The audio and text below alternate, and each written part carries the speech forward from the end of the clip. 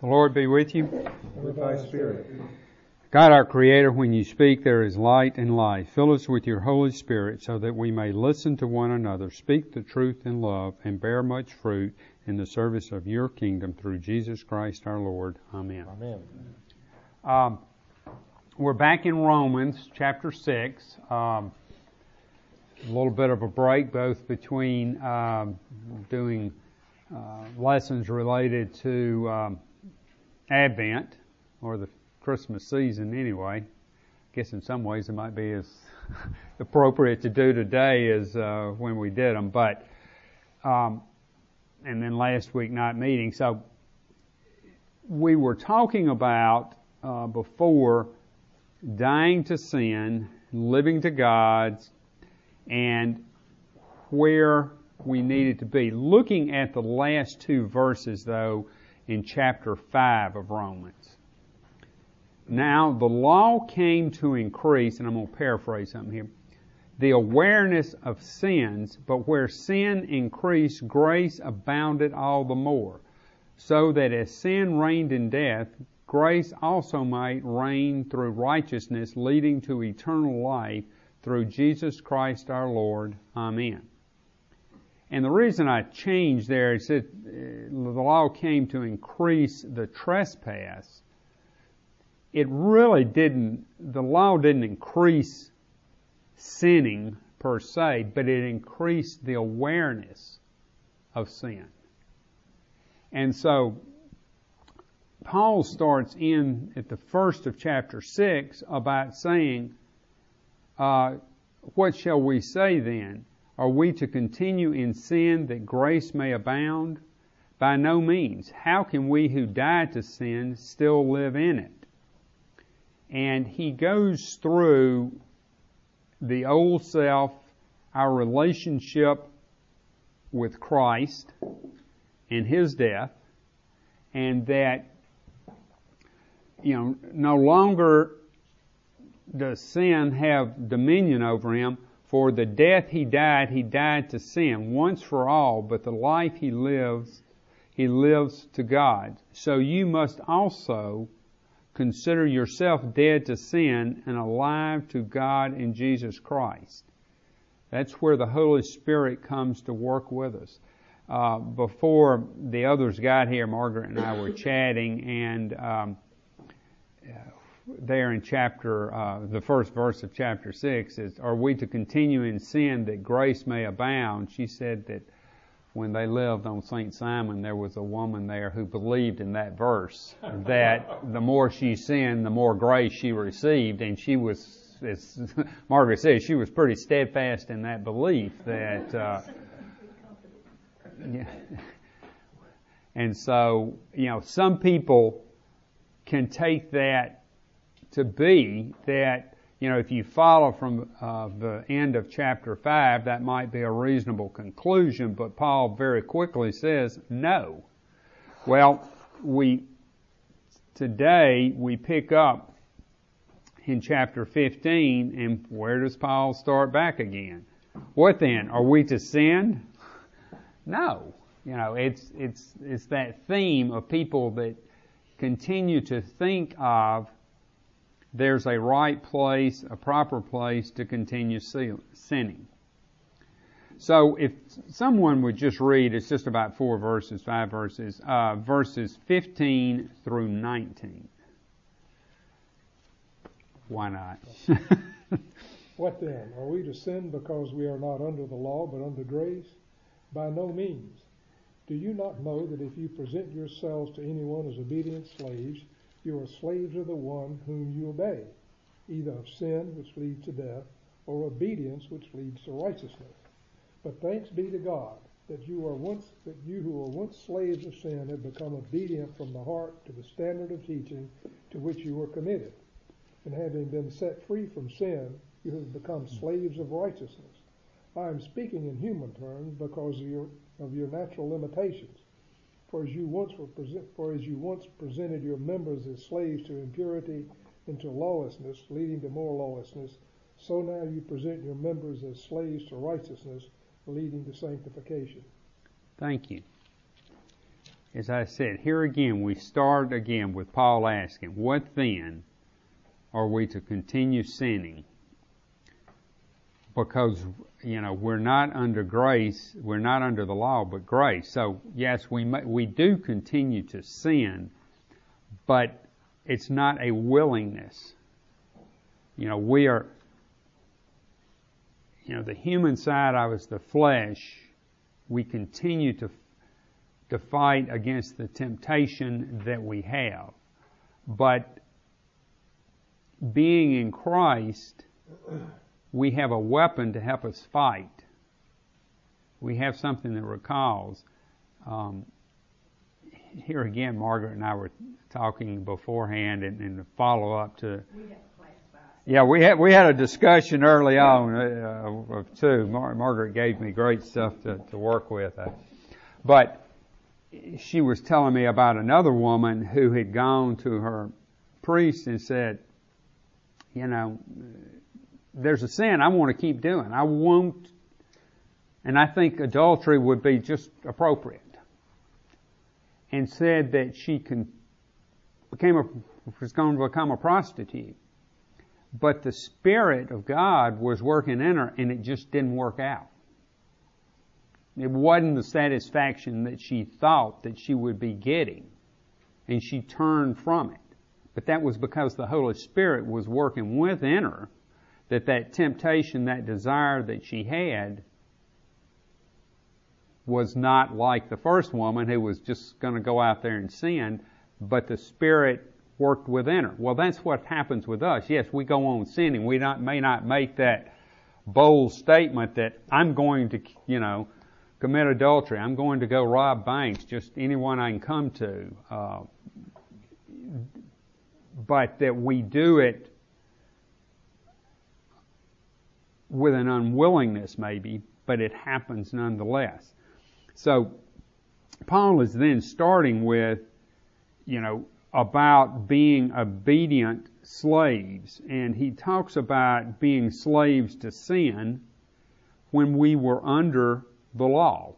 Now, when he talks about the law, he's talking about the Mosaic law, what Moses had given to the people, which God had obviously given to Moses to share with them, that they were obedient. They just did it. They didn't have anything to guide them away from it. The law was there, and they were told, "Thou shalt not do." The Pharisees, in what they did, they were total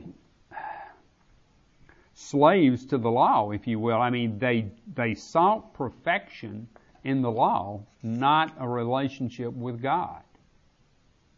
It wasn't necessarily that they were going out and trying to sin, but that they were so wed to the law, they could see nothing else. They were obedient to it in a different way than somebody necessarily going out there and just doing, but they just did, but their focus was away from where God wanted it to be. But thanks to God that you who were once slaves to sin have become obedient from the heart to the standard of teaching to which you were committed. And you've been freed from sin. And as I said, we still sin, so we're not free of sinning, but we're free from the bondage of it. But now we become slaves of righteousness. And it's seeking to let the Holy Spirit lead us, that we are attempting and working toward that right living that God would have. And so we've become, and it's a bad analogy, he starts there in 19, I am speaking in human terms because of your natural limitations. He's telling, I'm trying to give you an example. It's not a good one necessarily, but it's one you got to work through and you got to understand. And so he's, just as you were presented your members or yourself as slaves to impurity and to lawlessness, leading to more lawlessness, so now present your members as slaves to righteousness. Present yourself as working toward the righteousness of God, free from the sin. The obedience to obedience leads to right judgment with God. So if we're obedience to obedience, it's kind of what the commentary, and it gets to be kind of word on top of word, but is that we are looking to be led by that grace that we have through Christ's death, and by accepting His death and redemption that frees us from sin, then we are working toward that obedience that leads to righteousness. And we're slaves to that. We're striving to do what is right. Now, that doesn't necessarily mean that when the church doors open, we're necessarily here to serve. Because then again, that can become, the service becomes more important than the reason we may be serving. But, we're in the Word is guiding us, and that becomes the driving force, not looking to the sin. When we are free, we really have more freedom now. The commentary I was reading used an example of getting your driver's license. You pass the test, you're free to drive on the road, but you don't have the freedom to drive as you would want to drive.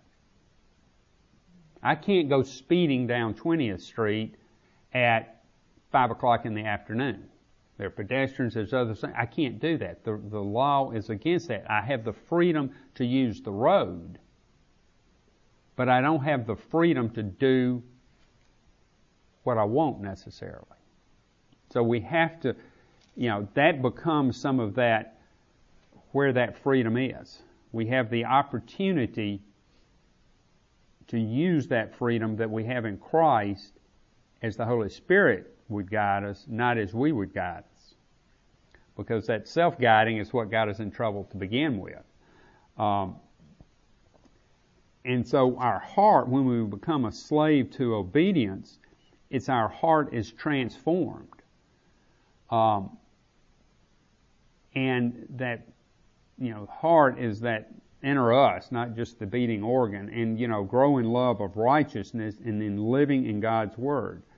God is attempting, or using, I wouldn't say attempting, God is using Christ and those that seek Christ and seek the Lord to bring back the world out of chaos to where it was to begin with. Before Adam and Eve in the garden separated themselves from God, it's now to bring back. So we have the old Adam and the new Adam.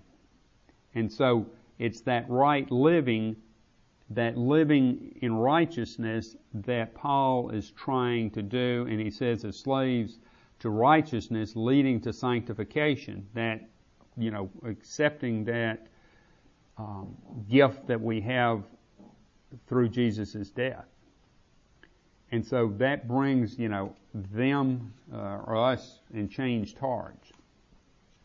Then looking at the last 3 verses or so. For when you were slaves of sin, you were free in regard to righteousness. But what fruit were you getting at that time from the things of which you are now ashamed? For the end of those things is death. But now that you have been set free from sin and have become slaves of God, the fruit you get leads to sanctification, and its end, eternal life. For the wages of sin is death, but the free gift of God is eternal life in Jesus Christ our Lord. So, it's a choosing behavior. We can either take one that leads to destruction, because if you, at the end of time, if you've chosen the incorrect life, and it's kind of like I was thinking about, sometimes, they say, he who wins has the most toys. Well, okay, you can't take the toys with you. And so what you've done in this life and have been bound by sin, that's where you are. It's death. It's separation from God. And those that don't seek to have the most toys, but seek to follow God, what do they have? And that is the second part of 22. The fruit you get leads to sanctification, and its end, eternal life. There we are with Christ. It's Paul has talked about several times the present age and the age to come. Well, in the age to come is when the chaos is gone and we're there in eternal life with Christ and those others that are in the same fellowship. And then for the wages of sin, you get, we've talked about the workers in the field and whatnot in some of the parables, and they get paid a wage for their work. They've earned it. That's what they deserve, is to be paid. Well, here, for the wage of sin is death. What I have earned and what I deserve is death from my sin. But the free gift, now a gift that's free, that's not deserved. You didn't do anything to earn it. You just got it. It's like, we've just been through the Christmas season, and you give, hopefully gifts to people that they accept freely, and, a lot of times it's to people that are surprised potentially to have gotten it from you.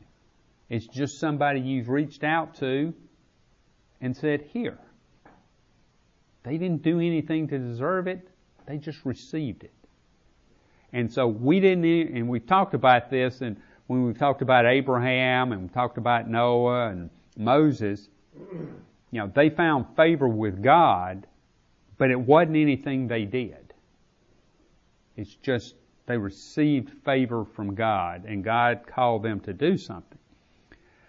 But in our case, we were given a free gift. Now, when that gift's given to you, you've got to choose to accept it. I can always give something to, say, this person that I just happened to give it to, and they go, well, I don't deserve that, so here, you take it back. They make a choice whether to accept it or not.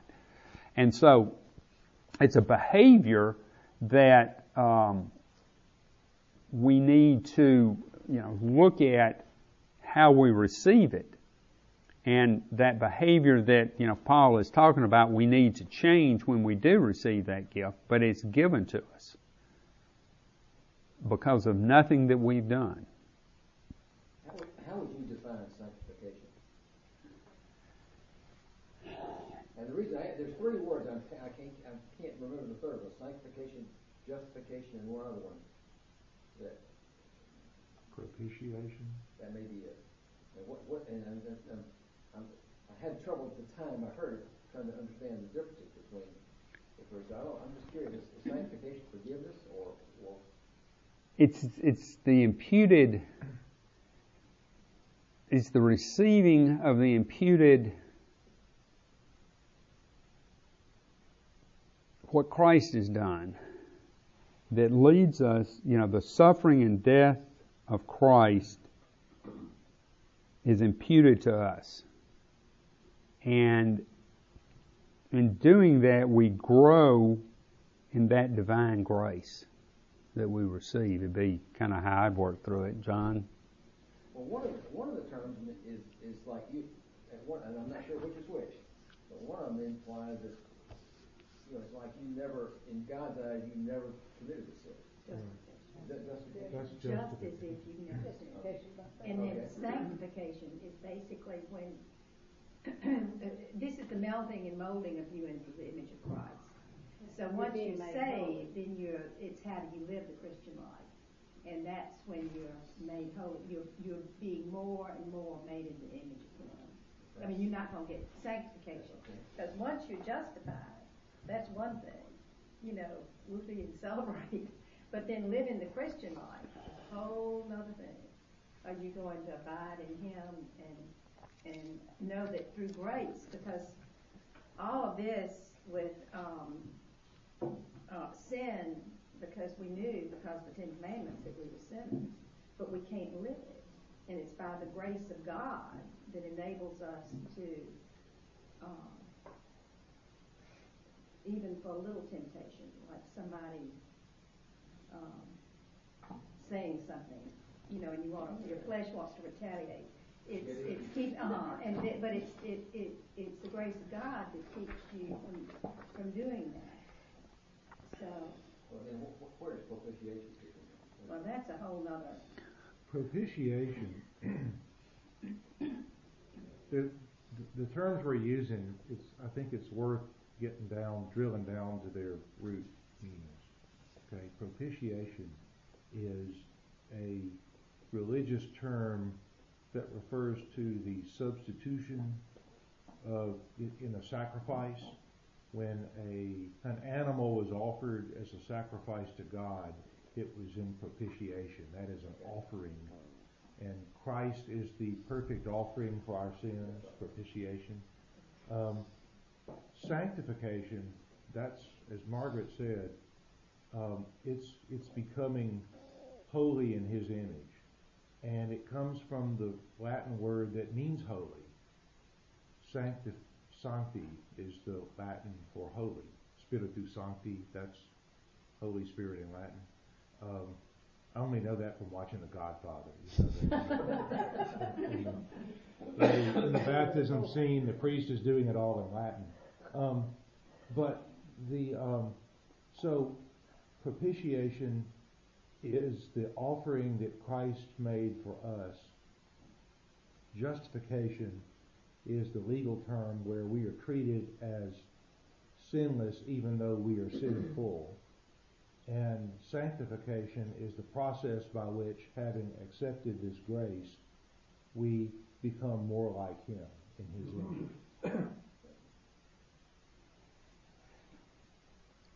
With that, I think I need to go and vest up. Thank you. But we say that propitiation. You're on your own, buddy. Good luck. And Brian has to go vest too.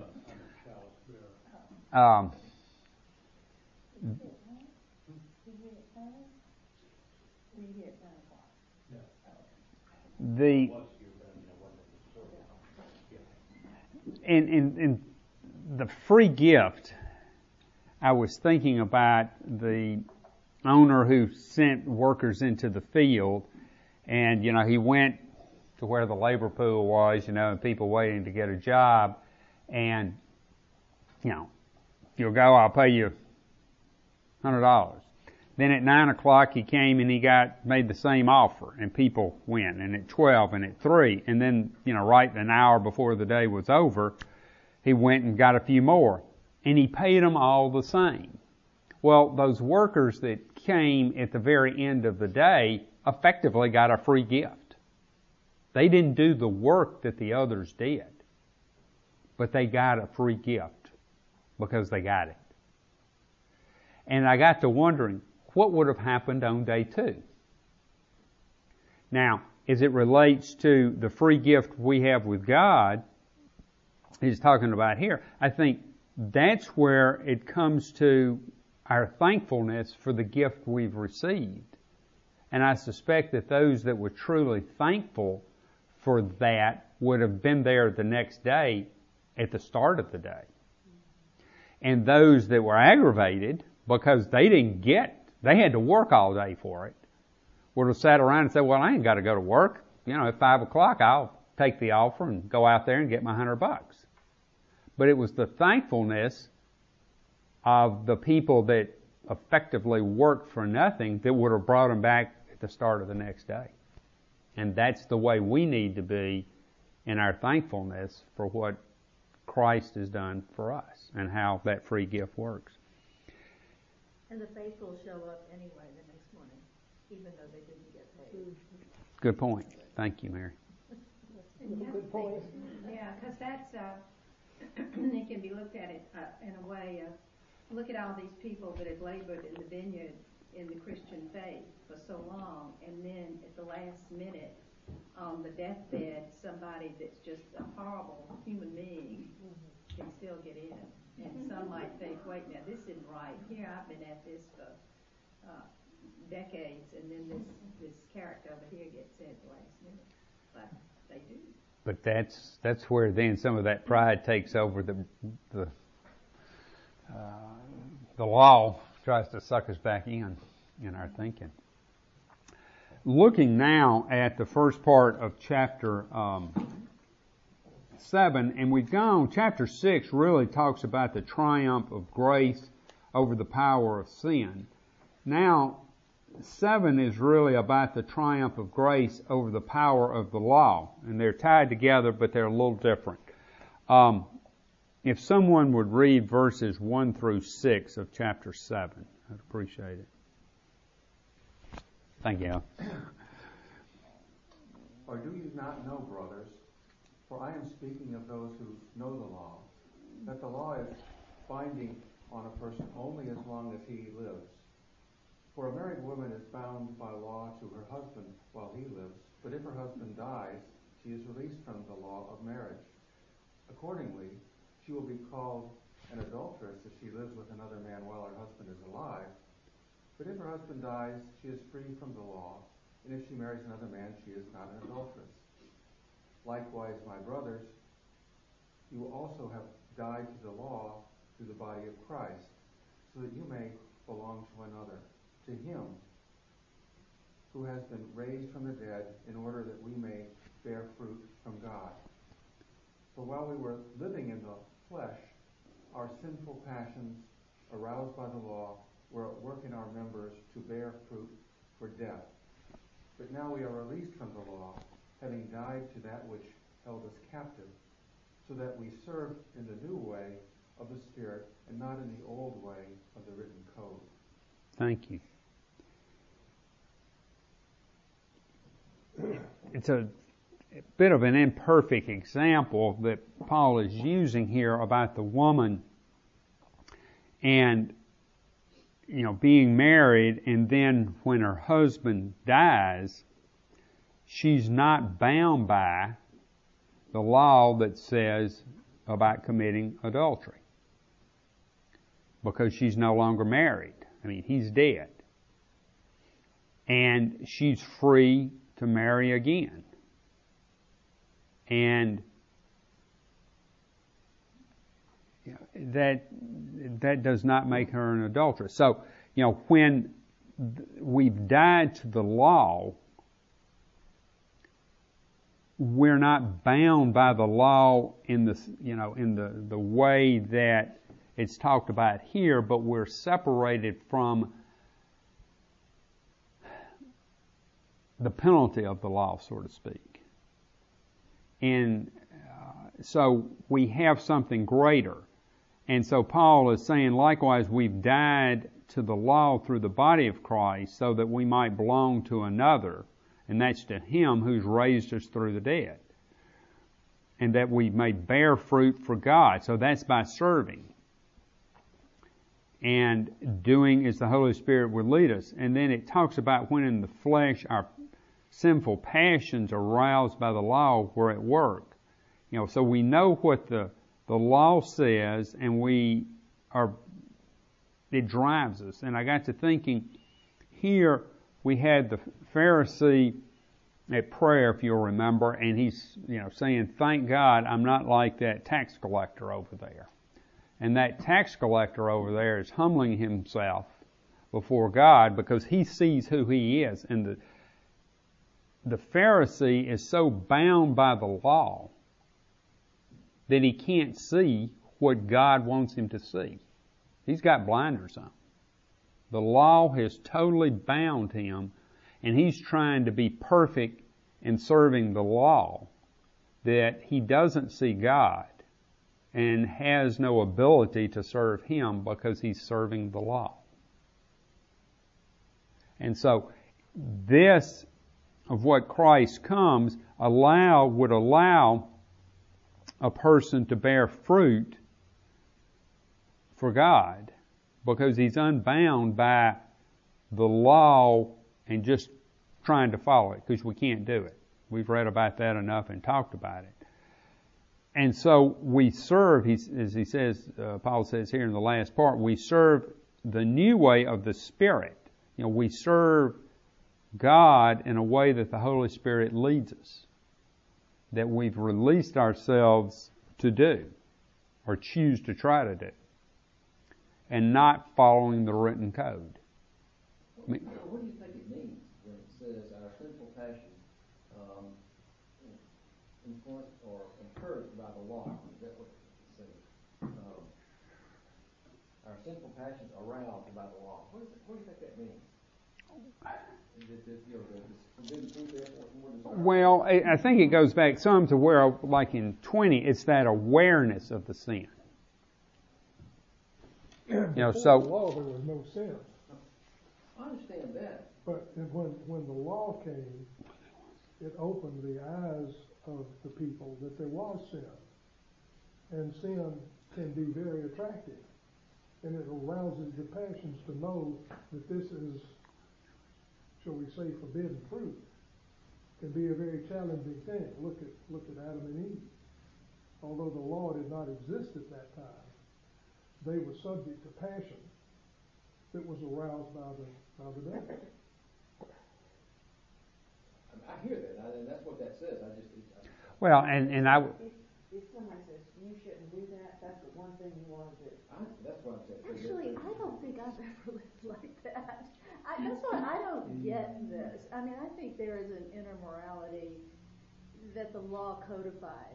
And when the lady gets married again, she's bound by the new law of the new marriage to her new husband. And I think as a Christian, you're bound by new laws.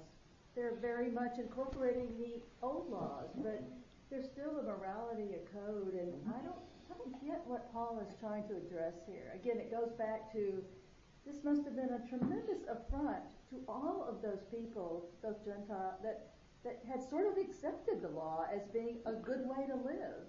And I just don't. Well, remember Christ said, I didn't come, he said he came to fulfill the law and the prophets. And so the moral law still exists. It's still there. I mean, that doesn't give us, just because we are saved and accepted Christ and are freed from the law, that doesn't mean the law is just thrown out the door. It still exists. It's our relationship, really, that has changed. In that what we still need to do as a civil society is the same whether that law is there or not, but it's how we respond to it. And as I was saying a while ago, with the Pharisee, they were so bound by what the law said that they lost sight of God. They didn't see what they really needed to be seeing and looking at. And, the passion that was there, whether it was in Adam and Eve or Cain and Abel. Cain got so angry with Abel, he killed him. And God had even said, why are you angry? Before he killed Abel. And so, and then he was sent off. So the sin was still there, but it really wasn't recognized as sin because they didn't know, they didn't have that law that told them what they shouldn't be doing. A lot of times they knew what they shouldn't be doing because that's that inner sense. Because even when God came to Cain after he killed Abel, it's kind of like, what do you want? It's like, you got the cookie out of the cookie jar when you weren't supposed to. You knew something wasn't right and you hadn't done right. But it hadn't been codified to know that thou shalt not kill. But Cain knew he'd done something wrong that he shouldn't have done. Yeah. I look at it as maybe an oversimplification is that in before Christ there was the law, and so you obeyed the law because you had to. After Christ, you obeyed the law. You still obeyed the law, but the reason you did it is because you wanted to. It's not because you had to. So the change is within you. The law hadn't changed, but why you're doing it has changed. Why do you think righteous people obeyed the law before Christ? I mean, they had a relationship. I think they felt this was God's law. They had a relationship. I don't know if they had. I mean, there are people who talk to God. There are people who felt they had a relationship with God. Sure. So there were righteous people. Exactly. But None People is are- righteous. Huh? No, not one is righteous. None is righteous. None is good. So, according to Jesus, there was none is righteous. And that's where the Pharisees got messed up with pride. right, because I mean, Well, Christians get mixed up with that every day. yeah, we all do. I mean, some recognize, Sermon today. some would recognize what they had done and seek forgiveness. I mean, because David was as big a lawbreaker as there was, but David recognized that he had done wrong and would humble himself. Whereas in talking about the Pharisee, he was seeing himself as walking that fine line, and he wasn't getting on either side of it. He was in the middle of the road, right down that yellow stripe. And that was what became important to him, that he was on the yellow stripe down the middle of the road.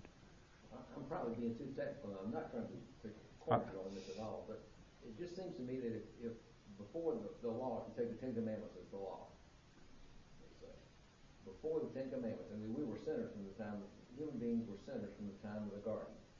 Correct. And so, and I think we were subject, human beings were subject to the human passions or adultery or whatever. And my question, probably too technical or too detailed, is why, as it appears to say here, that our lustful passions become more inflamed because of the law, or because of the law, after the law. I don't understand what the law, the timing of the law existence of it had to do with the human condition, so to speak. Well, what did you say, Margaret? It's the flesh. I mean, the flesh, where's that passage that says that it gives first to, it starts out with something and then it gives birth to sin. Yeah, I know what you're talking about, but I It's can't. something about, and it starts out with just a little something, and then it grows, and the passion gets justified, or whatever it might be. I'm not saying just adultery passion. I'm talking about any kind of passion. To use Steve's example, who amongst us hadn't really wanted to go down 20th Street at 60 miles an hour? And I remember as a teenager, the great thrill was to entice somebody into a drag race on 22nd Street and see if we could get them to go fast enough to get airborne on the Those were your fraternity days. But, as somebody was saying a little earlier, when somebody tells you can't, think about a little child. So often when you tell them you can't go outside today, they start looking for a way to get out that door. Now, I don't know if y'all, Hebrews is not a long book, but, in here, but that goes into all of that stuff. And one of the things that I have a relative that said, well, at least there's one law of the Ten Commandments that I've done, and it's to honor my father and mother. But he's never read James, that if you break just one, you've broken them all. So that's why you need a Savior. So, yeah, he was thinking, I've got one of them, so I might make it in a better spot in heaven because I've got one. Well, also, and even looking at the Mosaic laws, Christ told us, and he went through and interpreted it. Killing wasn't necessarily, pulling the trigger. Well, they didn't have guns back then, but in effect, pulling the trigger. It's your anger how you thought about them. And as they say, stealing is not just robbing banks, which another friend of mine said, I haven't robbed any banks, I haven't committed adultery yet, But she did other things, like stealing someone's reputation. So, it can be stealing in another way.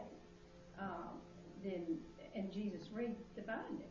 Right. It's anger and lust in your heart. So, we can't get away with anything. And I think the law is not just the Ten Commandments. Unfortunately, the law is a bunch of other things.